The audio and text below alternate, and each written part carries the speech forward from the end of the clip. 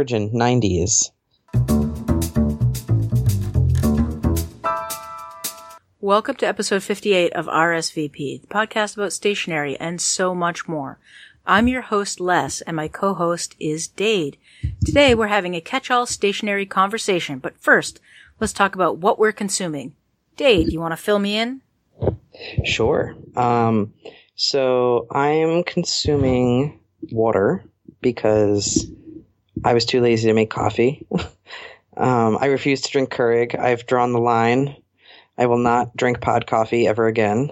But yeah. Because I came across one of those suggested videos on YouTube, and it was someone who opened up their Keurig machine, took it apart. Oh, foul. So foul. Yeah, it was not good. And we've had that since we got married. And we got married in, I think 2011 or maybe 2012. My wife's going to kill me.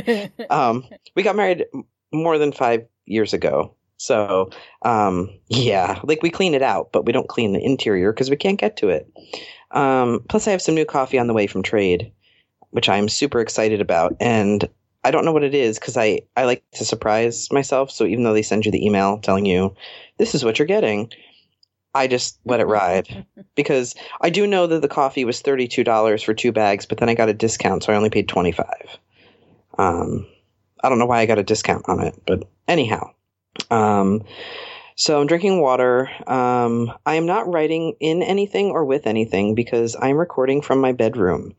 I'm laying in bed right now next to 2 cats. 2 other cats ran away, I guess.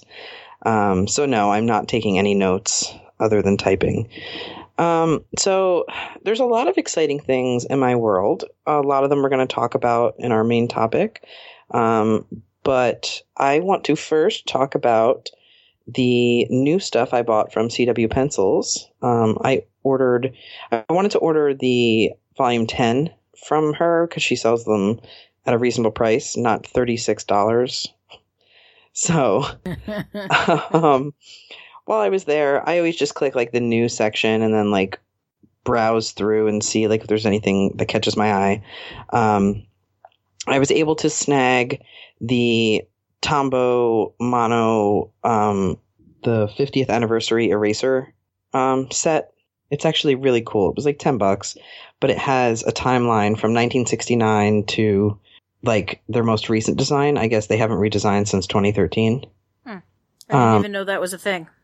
Yeah, it's really cool. I'm going to review it in as much as as a novelty product. I'm not going to open it or use the erasers because why? So it shows just the evolution of their graphic design. It really, really annoys me. I'm just noticing this now. In 1969, their eraser, the paper band that goes around it, it says Tombow Pencils, but it says 'S for pencils. That's unacceptable. And it comes with a cute little pin as well, which I may open up to take out. I thought it was a cool thing, and it was only $10, so I bought it. I bought my dozen of volume 10s, of course. I also picked up these erasers that I've been wanting to buy since I saw them, but I couldn't justify just buying erasers. The Colorplast eraser from I don't know how to say it, Laufer. How do you say an A with an umlaut? Is that an umlaut? 2 dots over it? Laufer? Laufer. They're German erasers. They're bicolor, blue, red, yellow, orange. They're actually really awesome. I've been trying them out. I'm going to be reviewing them, but they also erase colored pencil. And on the side, it also says, it erases from grades 4B to 9H.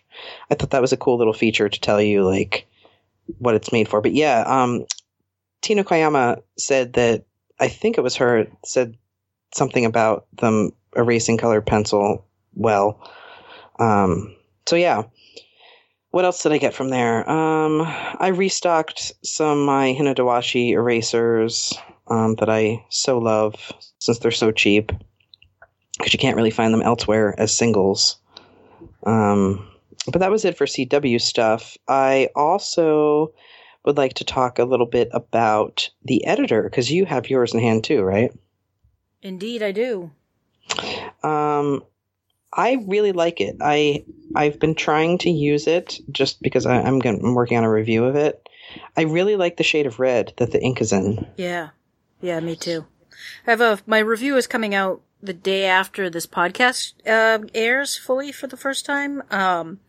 I really like the editor. I love the color of the body, how it's not the same shade as the ink. It's more of a slightly dried blood red. That is a really good description, but so on point. And then the ink is like fresh blood bleeding onto the page. Right. So not to be too gory, but yeah, I am a huge fan of the Squire anyway. They're just a great pen. They feel really nice. They have a nice weight, but I really love the editors and proofing marks on the side of it. They're really nice and tactile. The etching is really well done. And, as always, the mechanism just works perfectly, but I love the color, and I love the color of the ink that they chose, which, I know is just the standard Schmidt, red, but it's a good shade of red. Exactly. And, I like it for all those reasons, but also, I enjoy the fact that I am an editor of sorts as I work at a writing center. And while I have complicated feelings about copy editing marks, I use maybe 3 or 4 of the official ones. I find it's it's kind of gatekeepy to students. There are some professors that use them, and it's like, what does this mean? And it's like, I feel like, look it up. Right. It's like professors that use Turnitin. I don't even want to go down that road. It's a thing where they submit your paper for plagiarism, but they also grade it that way, and they code things like, oh, this is an error number like C3, and then you have to look up what that means. So I found out that when I want a student to capitalize, I would draw 2 lines under a letter. It's actually 3. Yeah. So we have our own little version at the Writing Center, but so it is a little near and dear to my heart. So I really like it, so much so that I ordered 2 more. Oh, nice. Well, because I have my boss is phenomenal and amazing, and I love him so much. And he's been really great with my upcoming surgery and getting time off and all that stuff. So I think I'm going to gift him with one of them. Nice. So the other one I'm going to stash away. So finally, the field notes, now that I have them in hand. Did you get any less or no? I have not. I'm, if I do buy them, I'm going to go up to the local place, here in town, and I'll buy the packages there. I feel like if I'm going to go down the road of buying field notes again, I need to support something local. So yeah, I have not yet. And I don't think they have them in quite yet. Not that I've been outside and walking around, which I'll talk about more in my section. But, yeah, I have not. Yeah, they're really great. I should have waited for local, but I was so excited that I just bought 2 of each from Field Notes themselves. But to kind of deal with that icky feeling, I will not review them on my blog. So I will not give them any more press than an Instagram post. So, but I really, really, really like them. There's a couple of them that I'm kind of meh about. But I like the fact that they're not simply landscape photo or, pictures. Each one at first glance might be like, oh, that's a really cool picture of a gorge. But if you look closer, there's a person kayaking. Or, the one for Acadia reminds me of those vintage, 50s and 60s artwork posters. Yeah. So that's cool. My favorite, though, is Mount Rainier. I posted it on Instagram, actually. It's the one with the 2 bears, walking through a field of flowers underneath the shadow of a snow-covered mountain. Cool. They're just really nice. And I do like that they have the passport stamp. I actually have a national park passport. And I have some stamps. A lot of them are from Acadia. Some of them are from other places I've been in the country. But I really think it's cool. if I had the money and the time, I would go to each one of these parks and take notes in each respective field notes, and it would be a cool little thing to do. Yeah, absolutely.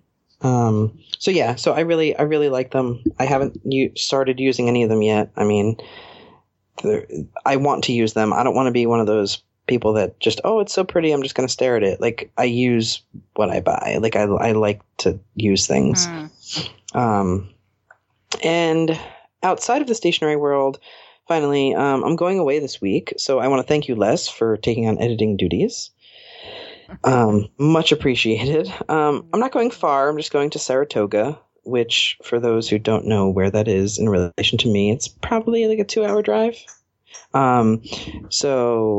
My wife and I are going to see a Rob Thomas concert. This has been our yearly thing. We see Rob Thomas in concert every year. It's kind of strange how that happened. Usually because he's touring with Counting Crows. Okay. But this year he's actually touring with Live. Remember that band? I do. So yeah. So it's just a little thing. And then the next day we're just going to go to the Saratoga racetrack for some horse racing. I'm already bracing myself for people that hate horse racing. Sorry. So that's going to be my middle of the week getaway. But that's really it for me. Les, what about you? I know there's a lot you have to talk about. So I am, because it's been so brutally hot here, I'm sipping a iced lemon ginger water, and the ginger is for a reason. So I don't know if anyone's caught any of my social media posts about poison oak. About 2 weeks ago, I got myself exposed to poison oak. I was clearing out what I thought was just bittersweet in my backyard, and it had poison oak mixed in with it. And I was out there working in the yard for at least an hour. There's a lot of hot sun, and I had no idea I was exposed to anything. And then I sat around for a couple of hours before I bathed for the evening, and I was covered. So it takes about 3 days for the rash to break out. So that was Sunday. Wednesday I broke out, and it wasn't that bad at first. It was, I had some itching on my hands and on my arms, and I had a couple of little spots on my face. And then it progressively over the course of that week got worse. My doctor thinks that because I was exposed and had no idea, I probably spread the oil throughout the house and was continually re-exposing myself. So there was that. So Friday night I get home and I'm like, this stuff's really bad. This is awful. And by Sunday night, my eyes were starting to swell shut because my body was at the point where it was just like, I've got so much poison in me, I don't know what to do. So we're just going to throw everything at anything that happens. So Monday I go to the doctor. They put me on a very heavy dose of prednisone and also preventative antibiotics because it's on my face. They're afraid that the swelling and the pressure around my eyes could shut off my airways and also could lead to, God, what was the thing? It's an infection of the skin. So anyway, I ended up on a massive dose of antibiotics plus hydrocortisone's big brother. So I have all these like ointments and creams. And then also they prescribed me Zyrtec. And I've taken Zyrtec before. I forget I always forget, and I probably never will again, how intense a reaction I have to that stuff, but it literally knocks me out. I'm comatose for a day after I take it. So I take some Zyrtec and I'm unconscious. And so Wednesday rolls around and my eyes are even more swollen. So I go back to the doctor and he's like, whoa, hey, you're one step away from having to go inpatient and have IV, steroids and antibiotics. So he upped the dose. I'm young, I'm healthy, I don't know if I'm as young as he, or I don't know. I think he thinks I'm younger than I am. Like, you're young, you're healthy, you can have it, but be aware that you can get psychotic on prednisone. Be very careful if you notice you're seeing anything that's not there. Go to the hospital. So I go home and I'm on massive doses, even higher dosage, like double the dose that I was on before of prednisone. And that finally nipped it in the bud. Like normally, like when I'm exposed to poison ivy or poison sumac, which I know on sight because I grew up with those, and every summer I would get exposed to it, and I have a tiny little rash. Normally they're just, little pink spots on that itch and blister up, and then they're done. Every spot on my body was so intense that I had it looked like bruises. My legs looked like I had these rope-like bruises all over them. Anywhere I got the sap on my body, it caused a chemical burn, because not only did I get the sap on my body, but then I was out in the sun working in the yard, so it kind of baked into my skin. And anywhere, I'm going to have scars all over my hands and legs from the poison oak. So kids, the public service announcement today is learn what poison oak looks like. And if you have to deal with it, wear preventative gear, gloves, long pants. Don't wear shorts and a t-shirt, or in my case, I was wearing a tank top. I'm really lucky I didn't get it, any of the sap on my tattoo, because it would have eaten in. It's definitely eaten into that layer of the skin, so it would have affected my tattoos. That was pretty fortunate. But yeah, I was out of work for a week. I couldn't go to work because I was so infected with the crap. And not feeling great. I mean, I felt really awful. All I wanted to do, not just because of the antihistamines, but my body was just it couldn't handle it. All I wanted to do was sleep. And then on top of that, I was on prednisone, which gives me more energy, and I wanted to do the thing. So my mind was I wanted to think and do things. So I was basically laying on the couch, and I found out that I can put YouTube onto the TV through our Roku box. And I probably watched every YouTube video about fermentation that is available. I couldn't read. I couldn't sit upright, and keeping my eyes were so swollen, I couldn't keep my eyes open easily if I was sitting upright. So basically laying flat on my back, staring at the TV, watching stuff about fermentation. And there are a lot of YouTube channels that, discuss and explore fermentation, from all over history. It's super nerdy, but fascinating as well. I am writing with a number 10 Blackwing volumes, which we're going to talk about a little bit more here in a bit. And garbage legal pad. I'm going to be brewing up some kombucha this afternoon, or actually the tea's already brewed. I'm going to put the culture into the tea and get it set back up for fermentation. And I've been fermenting some mead. I talked about it last episode, but I was really excited to start up a Sizer, which is a mead that uses apple cider or apple juice in it. And I'm doing a spiced version of that, which will probably be ready right at the end of October for sipping. So I'm looking forward to that. I also started up a hard cider, which will hopefully be ready in the middle of next month for sipping. So yeah. That's been my last 2 weeks. So if I've posted anything that seems a little out of it on social media, now you know why. Antihistamines really make me loopy. I have very intense reactions to them. I have some really intense, trippy dreams. And I'm I know that I've had some interactions that have been a little weird. So apologies to anyone who's had to deal with my weirdness on antihistamines.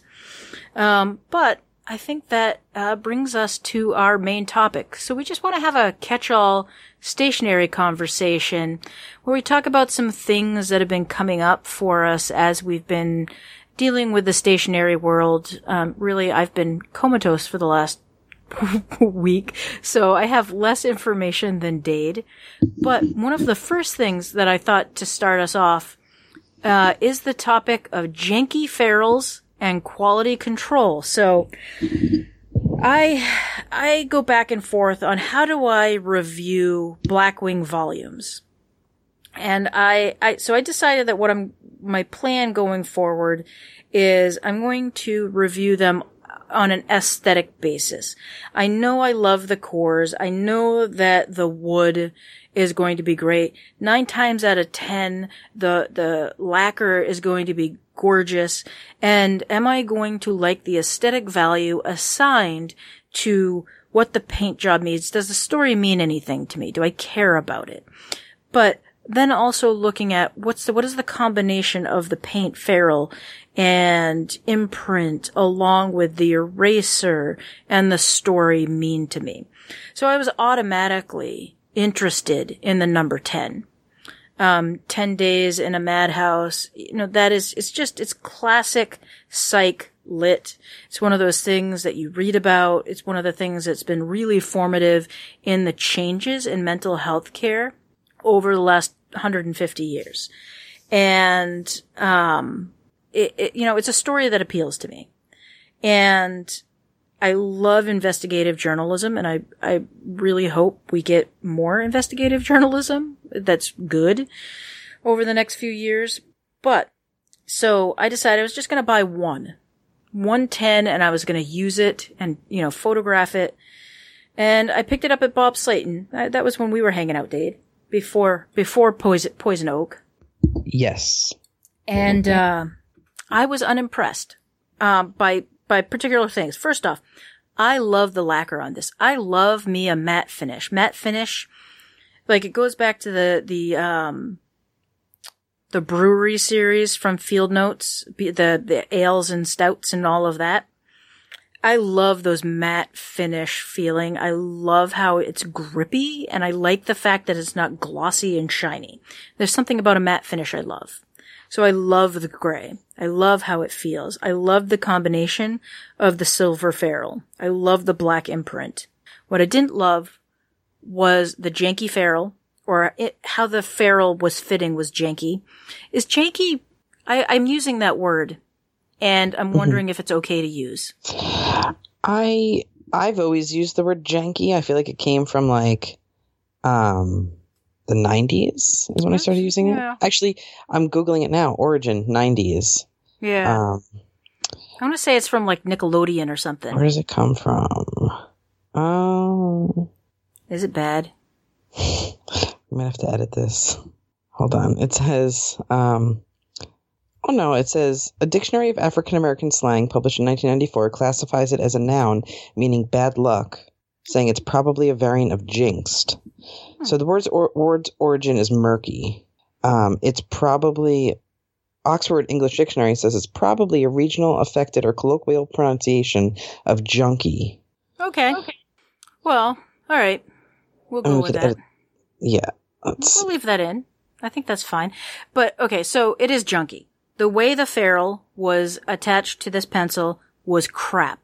There was, and I looked at all of the 10s that were on display at Bob Slate, and they were all crap. I picked the nicest of the bunch, and what I had was a probably 0.5 millimeter gap between the end of the pencil and the ferrule itself, and that gap was filled with splinters of wood and bits and bobs of paint, and it looked terrible. It looked really, really bad. So I brought it home, and I ripped the ferrule off, and I looked at what was going on underneath the ferrule, and I could see that, so there's this point in the ferrule where it sort of narrows up, and you could see that it was kind of squished. So I sliced off about 1 millimeter of the top of the ferrule end of the pencil, so that the ferrule fit on properly. And it does. And then I cleaned off I took my little utility knife and I sliced off all of the splinters and the junky paint, and it looks perfect. It looks really, really nice. Mm-hmm. Now that I fixed it. But here's my gripe. And this is, as I was writing my review, which is probably going to go up in a week or so once I calm down a little bit. It's a $3 pencil. Or a $2.60-something pencil. I had to fix it. Do you know how pissed off I would be if I ordered a 12-pack of those for $26.95 or whatever they are now, and it came to me and every single pencil had to be fixed? I shouldn't be, I'm buying a premium product. Blackwing markets these as a premium product. If you're buying a premium product, that is not something that you work on. That is not something that you need to fix. That is not something that you should be DIYing a fix, in my opinion. If I'm spending that much on a single pencil, it should arrive to me ready to use and without the need to fiddle with it. Exactly. And it irritated me that I was like, well, all I had to do was this, that, and this, and then I'm like thinking about this, and it's like, no, this is a premium product. I shouldn't be fixing it. It was very well, I shouldn't say it was very upsetting. It was irritating and annoying, and I know that I'm not the only one who's gotten a 10 that had a junky ferrule. Yeah. I know that there are many people out there. I saw a lot of people complaining on the erasables, and I think a little bit on RSVP too, about their ferrules not fitting properly. Yeah, no, mine, I bought a dozen, and I had to go through all of them because I was gifting one to somebody, and I didn't want to give someone something that was subpar. I wanted their first experience with a Blackwing to be perfect, so to speak. Out of my 12, 2 were quote unquote perfect. Right. The others, I'm going to try to get pictures and I'll post them in my review, which is coming as well. Hopefully by the time this episode is out, I will have my review posted. I just have some other things to talk about and those pictures that I'm going to post. So there were 3 variations of messiness when it comes to how these pencils were manufactured. The first was the common error, which happens, I think, on all editions. The ferrule wasn't in line with the imprint of the pencil. Yeah. So that's an easy fix. I mean, these ferrules you can just twist off, and that I don't care about so much. The other 2 I did care about. One of them is there are actual splinters of wood sticking out of between the ferrule and the pencil. And I thought, well, maybe it's just because it's contrasting. Maybe this happened on other editions. And then I went back and I have every Blackwing edition. I even have the 24 and the 33 and a third, which are black pencils. It's not a contrast issue. It's just, they're fine. So, and that's not a big deal. I just take my finger and brush those splinters off. I left a couple so I could take pictures of them. But the other one is something that, you fixed less with work that you shouldn't have had to do. There's about a millimeter gap between the pencil and the ferrule. Yeah. And you can see where the pencil was shaped. So the ferrule would seat on it, but it's as if, and it is, the end is too long, so it butts up at the end of the ferrule before it seats itself fully on the pencil. Right. And that one is more, actually, to me, is the most annoying because it's the most noticeable and because it takes work to fix. Right. I'm not going to fix mine because I don't care enough. It's just an annoyance. Like I said, it's just it shouldn't be this way, especially now that retailers are setting their prices, essentially. If I had paid $36 at Bob Slate for a dozen, I would not have been okay with getting pencils that look like that. No, not at all. But and even if at $26 a package, right? That's the retail right now, right? That's the manufacturer's suggested retail price. I thought it was $27.95. Okay, $28. At $28 to $36. I would not be okay getting pencils that looked like what the 10 looked like. And you gave me a pair of 811s, which were much more easily dealt with, but those had chips and issues with the seating as well. If I had paid that much for those pencils, I would have returned that box. Yeah. No, definitely. And it just... It goes along with what's happening. I hope it's not going to be the same thing, and I don't think it will be. I think they're a different company entirely. But with the quality control of field notes, it's very noted. For example, the national parks, they're great, but the bottom left corner of each of my field notes, it's not just frayed, it's split. Huh. I'm like, I'll take a picture and send it to you because I'm not reviewing these. It's like split and like it's not from dropping, because when you drop a notebook, I find it hard to believe that all 9 of these that I have in my hand have the same bottom left corner issue of it. It's a blade issue when you trim. Ripped. So Johnny talked about this on Erasables, and also because I've made books in the past, I know that when your blade gets dull, it does funny things to your folds. And if your blade is dull, it doesn't slice through cleanly, and it causes that split and cracking, because it's, instead of slicing, it's forcing its way through. And when it pushes like that, it causes tears. Yeah, I'm looking at it now, all but one have those at the top and the bottom of the spine. It's like a tiny little split, which makes it looks like little white frayed marks. Yeah. And then also at the top right, on most of my field notes, it looks like your no brand seconds that you send me. Yeah. Where the cutting, like there's a little, it's not smooth. Yep. So, I mean, come on, they raised their prices. So I just hope that it's not one of those like, oh, let's see where we can save a few bucks. Because I understand when they raise the prices, it's justifiable. I mean, things cost money. But I hope that efforts weren't made to kind of mitigate that in other ways. Yeah.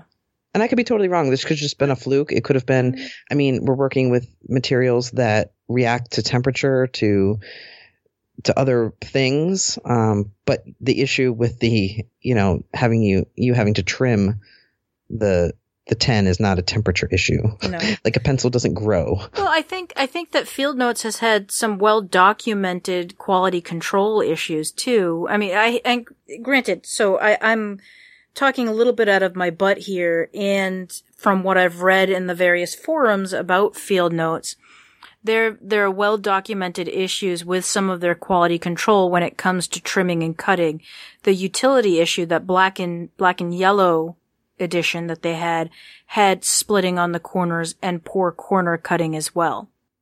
So I think that there's some quality issues with some of the field notes, and I don't think that's going to stop anytime soon. Right. I think they're making many, many, many more of each edition than they have in the past. And when you ramp up production like that, you're going to have production issues unless you are instilling some pretty strict quality control. Right. But I think that, going back to Palomino and Blackwing, the stuff that I'm seeing is just, I don't know, it just seems slapdash. Yeah, that's legit. And it seems like lack of concern for the volumes, whereas, so let's compare the volume 10 to the TWA Hotel, just as an example. You gave me a pair of them, and both of the TWA are perfect. They're the super thick lacquer. They look gorgeous. The ferrules are seated perfectly, without any issues. There's no gap. There's no splintering.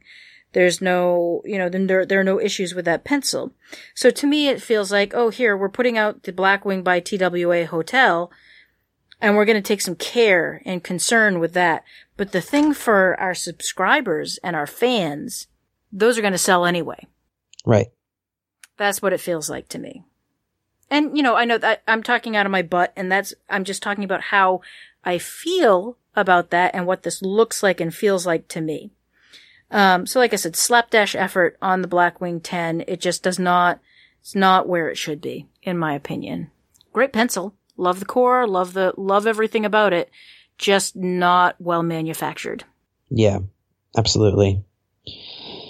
So anyway, I think have I beaten that one to death? I think I've beaten it to death. Yeah. I mean, we can talk about the companies that have impeccable quality control.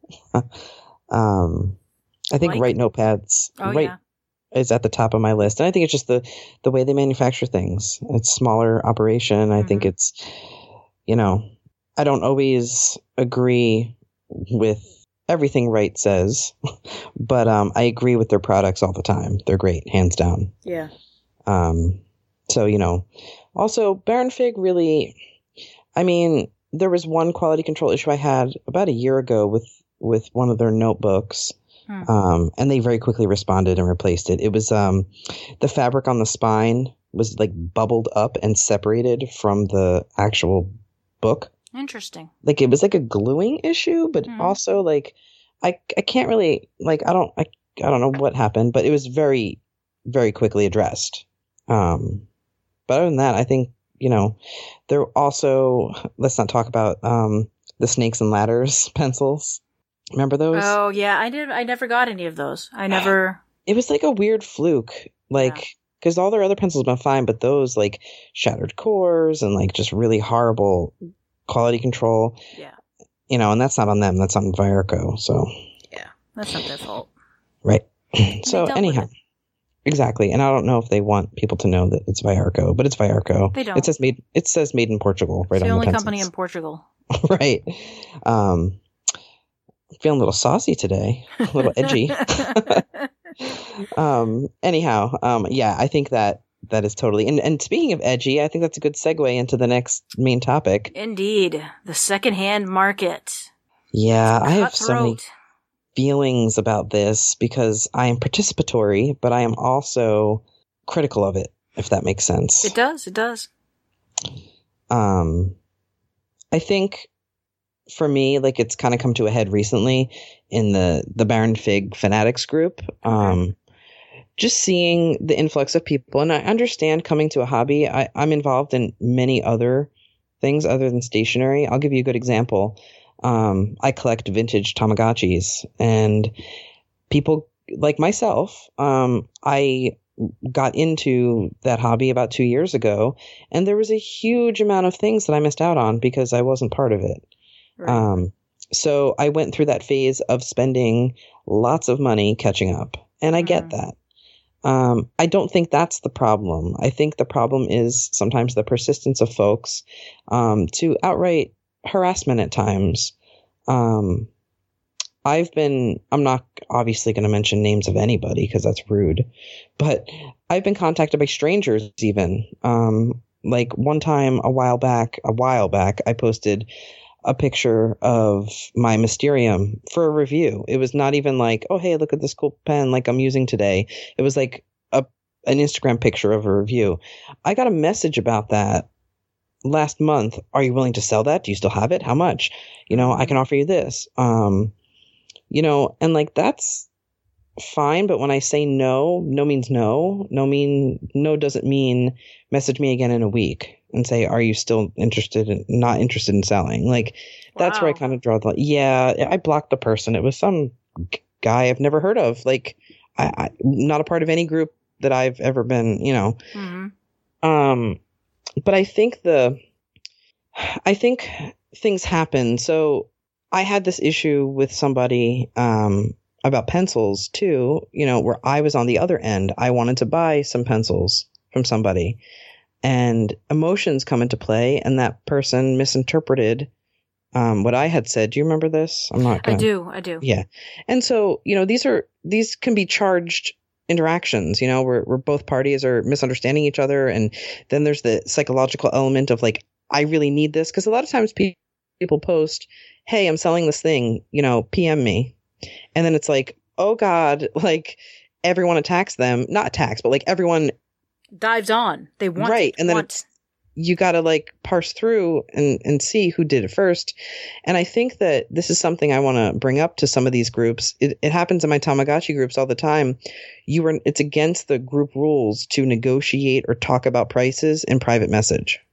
You have to have all interactions in thread because then, number one, it informs the buyer and then also keeps the seller honest. Yep. And it's wonderful because now I can go on and say like, oh, okay, so they said that it was $60. I can make a decision on that. Oh, they said they purchased that. I'm not going to pursue anymore. So I think that would take a lot of the pressure off. But there's this recent influx in the Baron Fig fanatics group.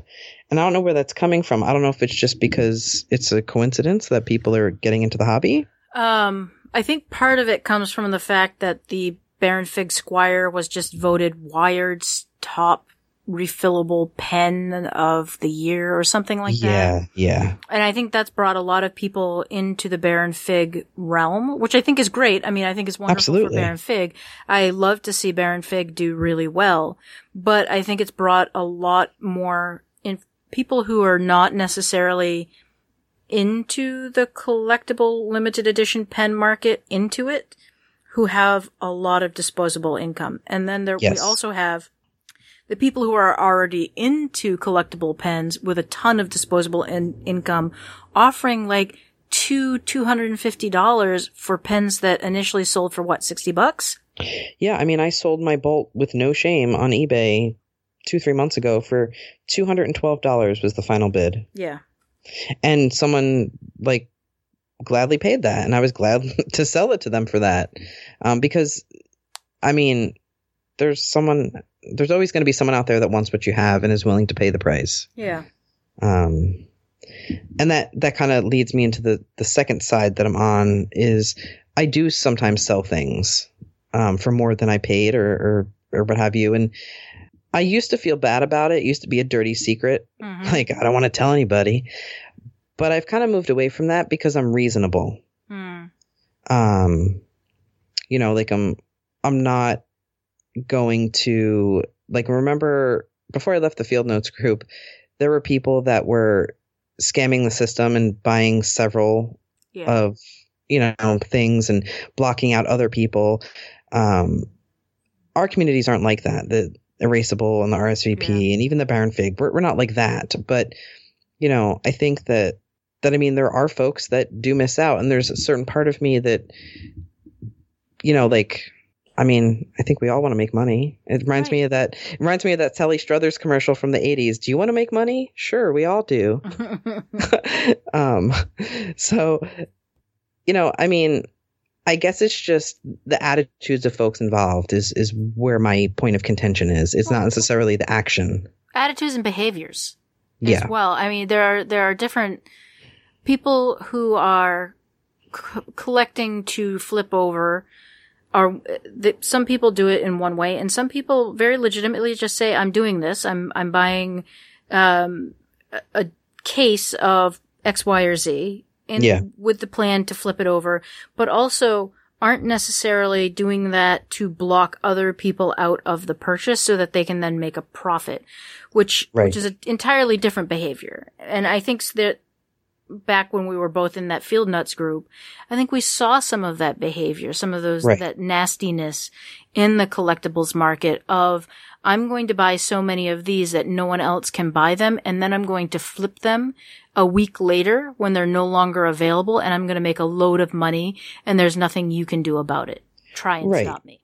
Right. And and that's where I come in of not feeling bad anymore about it, because I set my limit of what I'm willing to spend to buy. And I'm not gonna, like sometimes folks, like you said, every time a new link, there was a new link posted about the 811s, Zeller Writing Company has some in stock. Some folks that already are sitting on a bunch of 811s might go and see how much stock they have and buy them all and keep investing so they can resell. That is the part that is not okay to me. Right. Just like, if someone was like, man, I really missed out on the 811s, whatever, I rather sell at cost to someone who has genuinely missed out, say they were sick or they were away. It's not like I'm thinking I'm going to eventually make $100 a box on them, because that's unreasonable. All right. It's the folks that think that can happen and then just buy everything up, and it makes it ugly and gross. And well, it makes a community not fun. Right. It brings an element of tension, I think. Yeah. Well, and consumerism. Yeah, that too. And what's the right? Well, I'm trying to think of the right word. I'm thinking of taking advantage. This is another side effect of all of the friggin' meds that I'm on. Words so hard. It makes it really hard for me to think about, like, when I have a specific word in mind and I can't find it. But like, it's like that, like they're taking advantage of things that they know that people are going to want. And yeah, it's like pirating. Yeah, they're preying upon individuals. There we go. Preying. That's what I'm looking for. Predatory. There we go. That is the word. I found it. Yay! Sweet. Oh, Christ. But yeah, I mean, it's always going to be there. The secondhand market is always going to be there. There's no getting rid of it. I just want people to be nicer to each other. Yeah, I agree. And I think that Erasable and RSVP are two groups that although our group doesn't do as much sales and trading as Erasable does, it doesn't feel predatory in either group. There's a fair amount of selling, but it doesn't feel like they're price gouging or like, oh, I see that you didn't get this volume. Mostly it's people like saying, hey, I missed out on 33 and a half, or third, whatever the hell it is. Not that anyone's ever saying that they missed out on that. I think you can still buy that. But like, people will post, say, I have this, I'm looking for, would you trade? Or I'm looking for 1 to 11. Are you willing to sell it to me? Like, right. It's more stuff like that than anything else. And Absolutely. I appreciate that in both of the groups. Absolutely. So do you want to move on to our final topic? I do. It is my favorite time of year. This is literally Christmas time for me, since I'm not a big Christmas person. Back to school sales are coming up. And I talked to you a little bit about this in our pre-show discussion. So because of my family members' health issues, we bought a car. And we've been doing the car free thing for, almost 8 months now. And I got really accustomed to using the bus to get everywhere I needed to go. And I like it. And there are certain like things that are very hard to do when you are only using the bus. Like the bus here doesn't travel on weekends. And getting to places like Target or Walmart or any of the box stores when you're using the bus is incredibly difficult in my area. It's just kind of out of the question. So I got a car and now I can go anywhere, but I still don't think of the fact that I can just jump in the car and go to Target. It's like I've beaten it out of myself over the last 7 months of not having a car. Is like, well, I really have to think about where I'm going to go and plan it out in advance. And it's like, no, I can just get in the car and go to Staples. Or I can get in the car and go to Target. And I'm not saying that it's a bad thing that I'm thinking these things through a little bit. Like I'm planning out trips and things, so I'm minimizing my gas expenditure. But like I haven't been to Target yet to check out the things being set up for back to school, which is very strange. Usually I'm there checking it out as they're putting it up. So you want to fill me in and tell me a little bit about what you saw at Target? So Target back to school. So I was at Target the other day and I decided to kind of wander over to see what they had set up so far. My Target isn't totally finished with their back to school setup. It'll probably be done this week, just from someone who I used to work at Target and I used to actually work on the planogram team. So I'm very familiar with setup. They just have a couple more sections to do. But what I did see was most of the same old, they're dump bins full of Ticonderogas and Up brand pencils and crayons and all that. But they do have some specialty stuff. They have some really cool pencil cases. Not Yubi, like some other brand. But I have to, this is so stationary of me, I have to put a Blackwing in my pocket and go back to see if it'll fit. So yeah, because there were a couple cool canvas looking ones that I was interested in.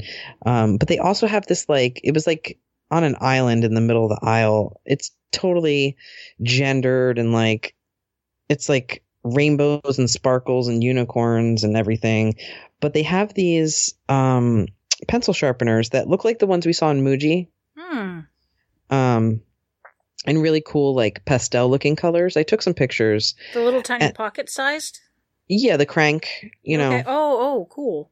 yeah, the crank sharpeners, like basically half the size of a Classroom Friendly, but the same type of process. Ooh. So I got all excited, yeah. And then I looked and it has metal teeth. Ah. I was like, come on, if Muji can make it so they don't leave marks, so can you. So they have like stuff like that. They have interesting like novelty erasers, but it's very like rainbowy, but not in a queer way. It's like, here's a rainbow that's pastel. Like, yeah. And they had some really cool backpacks that make me wish that I could pull off wearing a Super Mario Brothers backpack at age nearly 40. And they had, it's nothing new. There's nothing new yet there. They did have 5-star composition books. And the covers were very interesting. So they were that like plasticky cover. Yeah. But they were textured and it had a really cool effect. I'm gonna take pictures when I go back this week. So that was a new design and style. And they also have new 5-star folders that I've never seen before. They're your standard 2-prong folder, but they're made of that. What kind of plastic is that? It's notebook covers. What is it? Poly something? Yeah. Polyacetate, polystyrene, right. Poly something. Yeah. So it's a 2-prong folder with 2 folders, obviously, but inside there's also like a little spot where you can put note cards and stuff like that, where these folders are perfect for my Dungeons and Dragons campaign because I use note cards at the table to like take notes. So yeah, so they have some new stuff, but it's mainly the same old. I try to avoid Walmart. There's one Walmart around us that I will go to. It's a super Walmart. But their back to school over the years has gotten, at least to me, more annoying than anything because there's no effort anymore. They basically just get cases of notebooks and stuff, and then they just rip the box open and put the box on the shelf. Yeah, both of the Walmarts near me, and we talked about this pre-show. One is scary, and I try to avoid that one because it's a little frightening. And then the other, they don't do a very good job with their back to school. Like they clear out the aisle very early, and then it's empty. And then all of a sudden everything is just bombed out. It's like, yes, it's just an insane mess. And then they have their drop pallets in the middle of the main aisle. And those are never, like they don't restock them. Everything just gets dumped into them. And so it's chaos and trying to figure out how much is this item, how much is this item, and how much is this item is really bad to the point where I don't know if I'm actually, so I do, for anyone who's read my blog for any period of time, I do a composition roundup every fall as part of back to school. So usually I start picking up composition notebooks in August. I don't know if I'm going to include Walmart in my roundup this year because last year was such chaos and I didn't know what I was paying for anything. Right. Because I couldn't figure it out. And then the scanners all over that store, the one that is safe to go to, were all out. So then none of them were working. So I couldn't do any price checks. And then sometimes the price checks would come back wrong and not correlate with what I was paying at the register. So it was just, a generic nightmare. So I'm not sure. And it feels wrong not to include Walmart in my roundup because I do it every year. And I think, I was going to say to your price thing, although you said sometimes the prices don't match what was scanned. I have the Walmart app. I know. Well, because we use there was like a promo for like, you could shop online and then like drive up and they just put the groceries in your car. Oh, yeah. It was like a $10 off coupon, so we did it. But they have the app where you can scan any barcode and it comes up with like the price and stuff. But my Walmart that I go to is like a black hole and I get no service in there. So there's that. I think you should try to get now that you have a car, maybe get there early before it gets ransacked. Well, I try that every year and I guess I have to practice my distress tolerance because you have to go at least once a week to figure out like when things are put on display, when things go on sale. Right. And then the sales seem to change willy-nilly at Walmart. Like you never know when things are going to be priced. And then like sometimes you get really deep discounts 2 weeks after back to school closes. And then like you go in and people are still buying stuff for school 2 weeks later. Yeah, and like I don't know about your area because you're by colleges too, but like we have 2 surges of back to school. We have the late August, middle August back to school for the grade schoolers. Yep. But then when there's move-in day at UMass by me, which is not that time, there's another surge. So I'm actually kind of fortunate because what happens with my Walmart that's near there is it gets ransacked, but then it gets reset again and then ransacked again.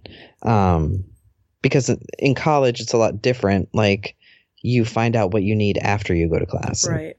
So I'll try to see, like I said, the only composition notebook I bought from Walmart last year was it's not Pen and Gear anymore, but what is it now? It's oh my god, why am I drawing a blank? I'm not taking steroid. Well, I am, but not those kind.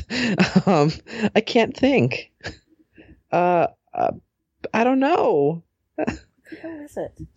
Well, it's Pen and Gear, and then it used to be Pen and Gear. Oh god, I have so many of their pencils. This is horrible. I can see the logo. It's right. That ugly green and navy blue. Yep. This is gonna haunt me. I don't know. Can't remember. It's gone. Yeah. we'll figure it out, in post. After we stop this podcast. And those were great. The paper inside of those were great. The one thing I hate, though, now that you brought up notebooks, there's been a trend, and this is very petty, but there's been a trend of like, even with like name brand notebooks, on the cover of the notebook, it says what it is, like printed. Mm-hmm. So, for example, like the Pen and Gear, because I don't know the real name, folders, like the regular 2-prong folders, which is what I love to use in college. It says on the front, printed 2-prong folder, and like bold, like I don't want that printed on my folder. No. There was like no why? need for that. Why? It just annoys me. Or like 5-subject notebook, graph paper. Like I don't. Like no crap. I know. Right. Put it on a sticker that I can peel off. Right. It's just, it's weird. It's a weird waste. Like, why? Anyhow, that's a first world problem, but I don't know. At Target, like it annoyed me when I was walking down the aisle because I was like, oh, this is really cool looking. Oh, never mind. I don't want that. And I haven't been to Staples because they don't have much there, like, that I enjoy.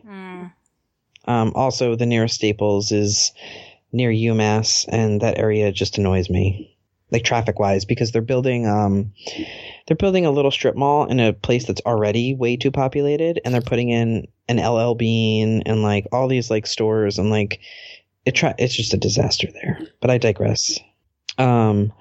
What else do you look forward to for back to school stuff besides your yearly review? Well, I look forward to checking out some of the Ticonderoga offerings. Johnny has mentioned several times the new neons. Yes. And those, I think I've gotten the neon in the past. I really loved the stripes. The metallics were awful because they were made, I think, in Mexico, so they had that rock hard, really, like, not nice core. It was scratchy and like a nail. But the made in China usually has the softer, darker core. And so the neons that I've had in the past have been really, really nice with a nice, soft, smooth core. So I want to pick up some of those. I want to check out some of the other pencil offerings as well. And yeah, I think that's, and of course, like the deals on gel pens. Yeah. I don't go through nearly as many at my new location as I used to. I used to blow through a gel refill once a week, at my old job, just doing reports and whatnot. Mm-hmm. But now everything that I do is on the computer for work, so I don't have to worry about it nearly as much. But I still want to, pick up another couple of colors of gel ink and see what if there are any new offerings in gel pens. Yeah. And also what's cool about back to school stuff is that, sometimes they have gel pens and other pens in like packages that aren't normal offerings. Right. Yeah. Like the multicolor packs of the Uniball Signos, or like they have the Staples brand of the Papermate Inkjoy knockoffs. Mm-hmm. In all kinds of different colors. They also have fine liners now that are Staples brand that are really nice.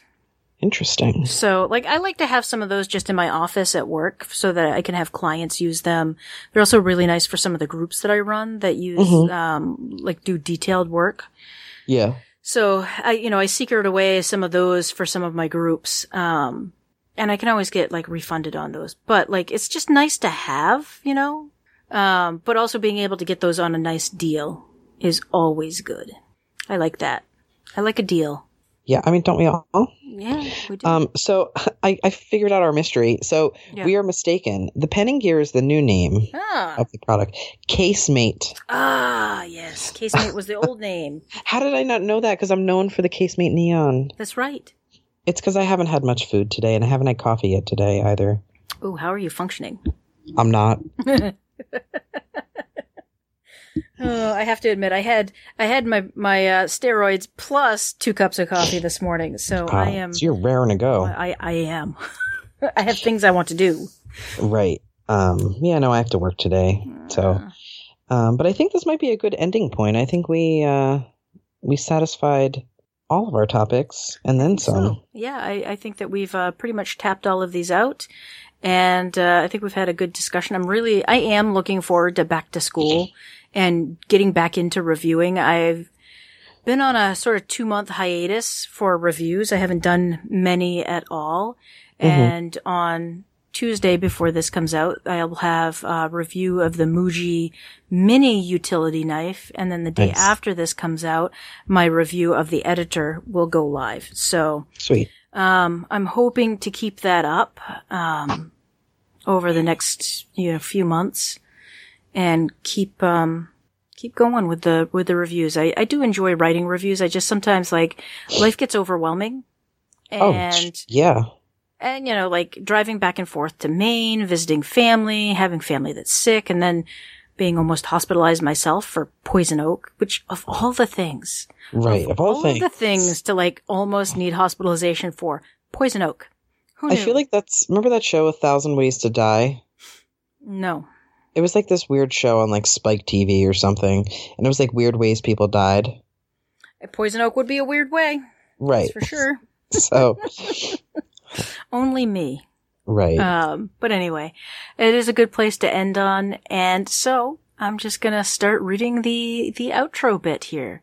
Sounds good. So I would like to thank everyone for supporting us, either via the website, the Facebook group, or the Spectrum chat, wherever you're interacting with us and giving us positive feedback. I love it. I love getting so much support from everyone. I love how kind the RSVP group and people listening are. It's just a wonderful group of people, and I love that. So thank you for supporting us. Thank you for joining the Facebook group. Thank you for making my sphere of online folks that much more pleasant. It's lovely interacting with the RSVP listeners. You're just wonderful people. Thank you so much. So if you do love the podcast, the best way for you to let people know that you love the podcast and share the love is to share a link to your favorite episode on your social media. Send it to, 5 of your friends. See what happens. Let people know you love us and why you love us, and we appreciate that every day that you share with us. So, thank you. All right, so you can find the podcast online at rsvpstationarypodcast.com and at Spectrum Chat.